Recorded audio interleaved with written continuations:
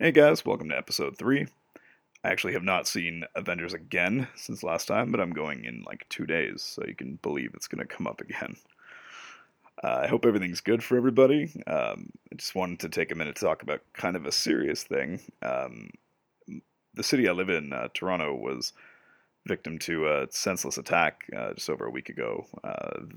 Van attack, we're calling it, where some dickhead chose to end the lives of some innocent people by driving a van on the sidewalk. And it's terrible. The person obviously doesn't really need name recognition or any kind of fame from this. I'm really much against that.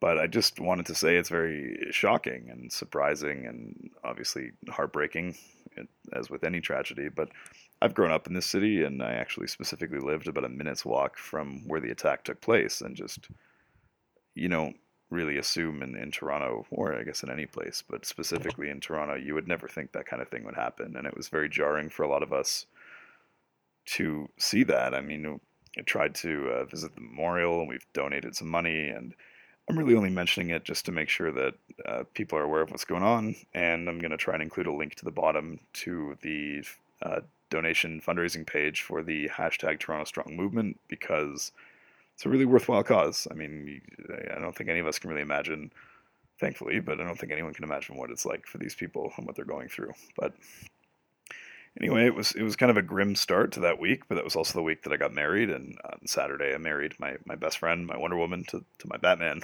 which were actually our cake toppers as well.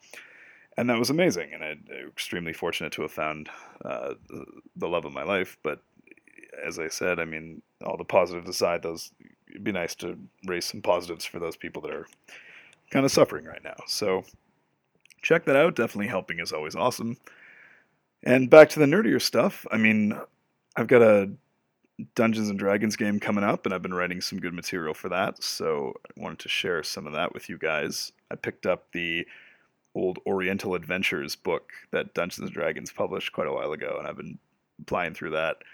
And it's hilarious. I mean, I call it like the Big Weeaboo Book of Adventures, because it just mostly enables people to create anime-esque samurai ninjas and battle all creatures of Japanese folklore. But it's actually quite interesting, and I've been thinking of incorporating that. If anyone has any experience with some, I guess, non-ridiculous missions that they've successfully narrated out of the book, I'd be interested, because the pre-generated campaigns are, well, they're a little strange, but not to say my game isn't strange to begin with, and truthfully I could use some of the character creation help, because most of mine wind up being a little vanilla fantasy, and they're always, you meet the Scottish dwarf blacksmith, and the party approaches them, and how's it going, and it's going well, how are you, and then, just, I'm a dwarf, I live here, it's battle, and all those things, and it just kind of becomes like all the characters are limited to the very vanilla fantasy repertoire we're all familiar with. But last mission, the group's a little mismatched. We got a dragonborn sorcerer who always prefers violence and stabbing with like her shank to ever using sorcery.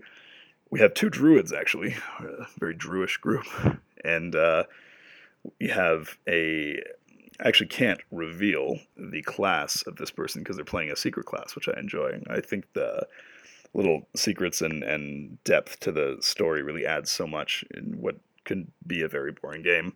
So it's a person who was playing a ranger, and she had died in the game, and her sister, who she had written in, was this other class, and it's a magic-based class. I won't disclose too much, but it's very cool. So she showed up, and now the other party members don't really know what's going on.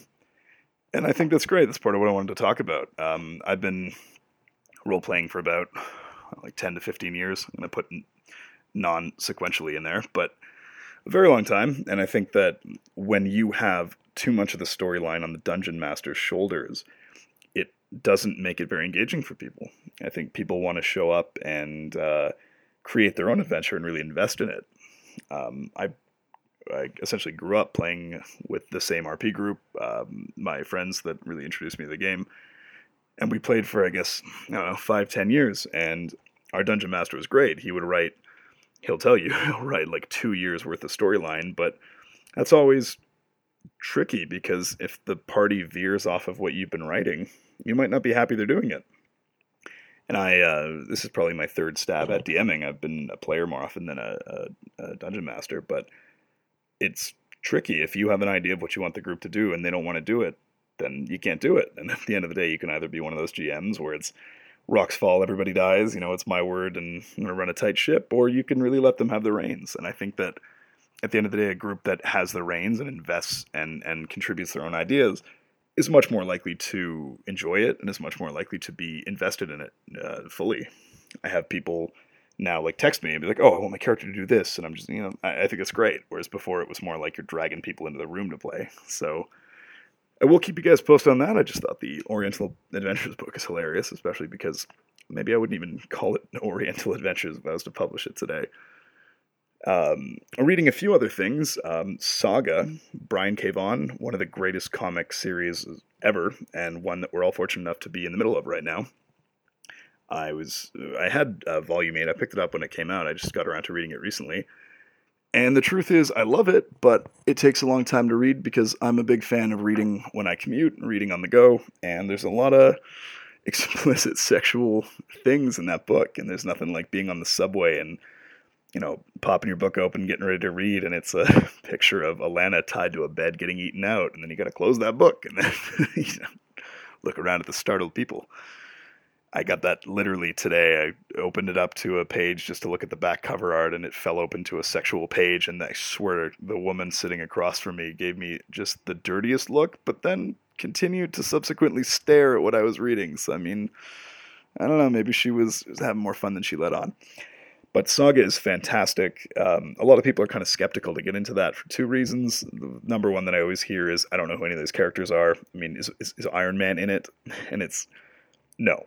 It's a totally original, totally unique series in general. But more so, that is actually its strength. I think the character design, the aliens, and the species in Saga is probably one of the most creative I've ever seen. You have just creatures that are just right out of the imagination, and alien species that are so strange and obscure and sometimes haunting and, again, often very sexual and sometimes confusing. But you just take a minute to think, wow, somebody actually thought of all these, and they're amazing. It's a really great book. I don't think there's been a lot of well-represented love stories about families, about accepting your differences and overcoming adversity. I won't really spoil too much, I guess, because it's a slow build, so a lot of the things I'm going to talk about haven't happened, and certain characters haven't come to that maturation yet, but it is probably the greatest family story in the galaxy, and I cannot suggest it enough. He's also involved in one of my other favorite comic series, one that's it's done, but Netflix every once in a while, gives me a semi by talking about how they're going to turn it into a show, and that's Y: The Last Man. I actually read that one first, read it, loved it, absolutely just devastated by the ending, but one of the great comic book works of all time. I actually have that tattooed on my arm, not that line, that would be kind of strange, but I cannot recommend Y: The Last Man enough either. It's 5 volumes if you get it now. I think like Chapters, Amazon, wherever you're going for them, they have like the collected volumes, thick, not too thick, but the 5 trade paperbacks, but it's amazing. I think besides Saga, I think the last thing that I'm going to be reading is I'm working my way through a lot of the Rebirth titles for Batman, Wonder Woman, and Hellblazer. He's Hellblazer now in Rebirth. But it's not even the Rebirth line that's been DC's strongest story of recent years. I think, coming from a video game, it's funny, but Injustice is probably the best comic series that they had going on in the past, I'll say 5 years. I don't want to be too crazy. Injustice, if you are unfamiliar, is a game, a Mortal Kombat-esque ring fighting game, superhero v superhero. But the comic book was absolutely astoundingly good. On launch, it came with 1. I think I had the volume 1, and then volume 2, and that was supposed to be the end of it. But now I believe there's 11 in the first comprehensive arc of it, which is start to finish like a self-sufficient story. And there's, quote, year 2 now, which is good, but it's not nearly as good. It's not the same thing. But that first 11 issues of Injustice, so it's year 1, 1 and 2, 2, 1 and 2, 3.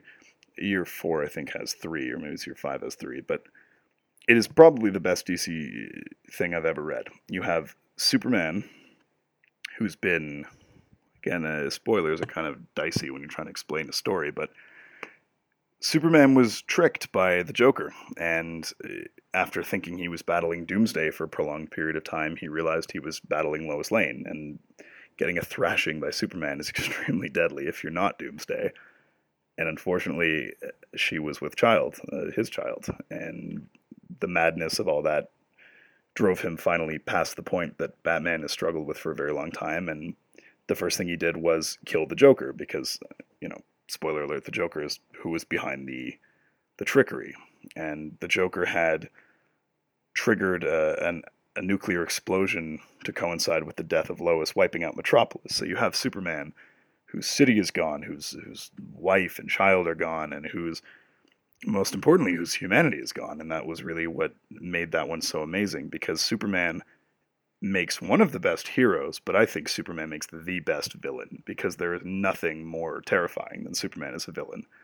And Ben Affleck will confirm that. I mean, he does that well. I mean, I'm going to definitely go on and on about how I love the Batfleck, but one of the greatest things about Batman versus Superman is Batman really tries to articulate to people why Superman is dangerous. And as a human being, it's very fair to see. I always thought that Lex Luthor had a very relatable and interesting point, that I want to believe in the goodness of heroes, and I want to put my faith and trust in heroes, but as a non-powered human being, we have to use the tools we have, and Lex Luthor, in a lot of ways, you could look at as a hero unto its own right, but there's a great story called Luthor, I think, who's the art? Lee Bromeo. He did Joker, he did Batman Noel. He's involved in, I think it's just called Luthor. Maybe it's Luthor Man of Steel. I gotta look into that, rather. But absolutely phenomenal story. Getting off topic. Injustice is amazing. Injustice is not only about Superman's villainy, but it brings in, and this is not an exaggeration, Injustice brings in everything in DC. So they go from local battles of the superheroes to more of a larger Justice League versus international heroes. And then you realize that there's still resolutions that are needed. There's still places to go. And that's when the comic just surprised me, because it starts to become about everything. So you have foundationally in DC 3 areas that a hero can draw from. You have your metahumans, who are born with extraordinary powers. You have your technologically augmented people, so your Green Lanterns, your Batmans, who are a product of the equipment or the gear they have. And then you have your magic users, and that technically people always think of Constantine, but Constantine, Zatanna, Shazam, I would even put Wonder Woman as a magic user, in that their powers come from mysticism and sort of supernatural origin. So you have these 3 tribes, and each of the stories kind of becomes about that in the years. So you have I'm going to say it's year 3, where it's all about magic and the occult, and Batman realizes that, fun fact, actually, Superman's lesser-known weakness is magic. So kryptonite, obviously it's always great to throw on that kryptonite ring and, beat the Boy Scout to a pulp, but it's in magic that he finds a lot of allies, and there's an amazing two edition 1 year in the story arc about how Batman realizes magic is the key, and he seeks out magic users, and Constantine's in it, and Constantine's absolutely amazing. Then you have the only place that you can really go from there when these almost titans, these gods, are fighting, and that's actual gods. And then I think year 4 it becomes about the Greek pantheon and Wonder Woman's kin and her origin, and the Athenians and Ares. It's absolutely an amazing story. Injustice, above everything else, uses everyone in DC in a way nothing else does. So I'm a big fan of Marvel Comics as well, and what I like about Marvel is, in any given Marvel story, you get a lot of people. Especially if you're lucky enough to be reading a comic in New York, you're going to get Spider-Man, The Thing, Daredevil.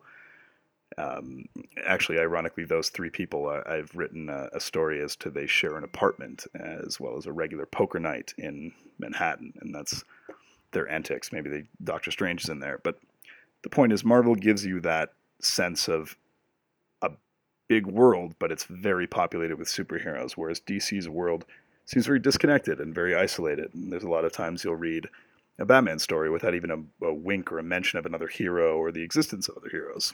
But Injustice has it all. It's like when you're reading the back of a vitamin thing. It's got everything and anything from A to Z. I'm aware there's no vitamin Z, but there's a vitamin Zatanna, and she's 100% an Injustice. So check it out. Definitely check out Volume 1 and 2. If you're not hooked by then, you might not be, but take my word for it, it only does get better. There was probably not even a misstep in the whole thing. Some of the funniest lines and one-off panels are in that too, and it's very topical and modern. The game's great. I would, obviously at this point you really don't need to get Injustice 1. I would just go for number 2. And the amount of DLC and skins and alternate outfits just makes it so much fun. But check it out. Very easy to find now. Year 2 is coming out. I've heard good things. I checked out the beginning. It's hard for me to love again because Injustice was just so amazing. But yeah, let me know what you think. If there's anything else you guys want to suggest. Otherwise, I got some good ideas. And I will see you next time. Thanks a lot, guys.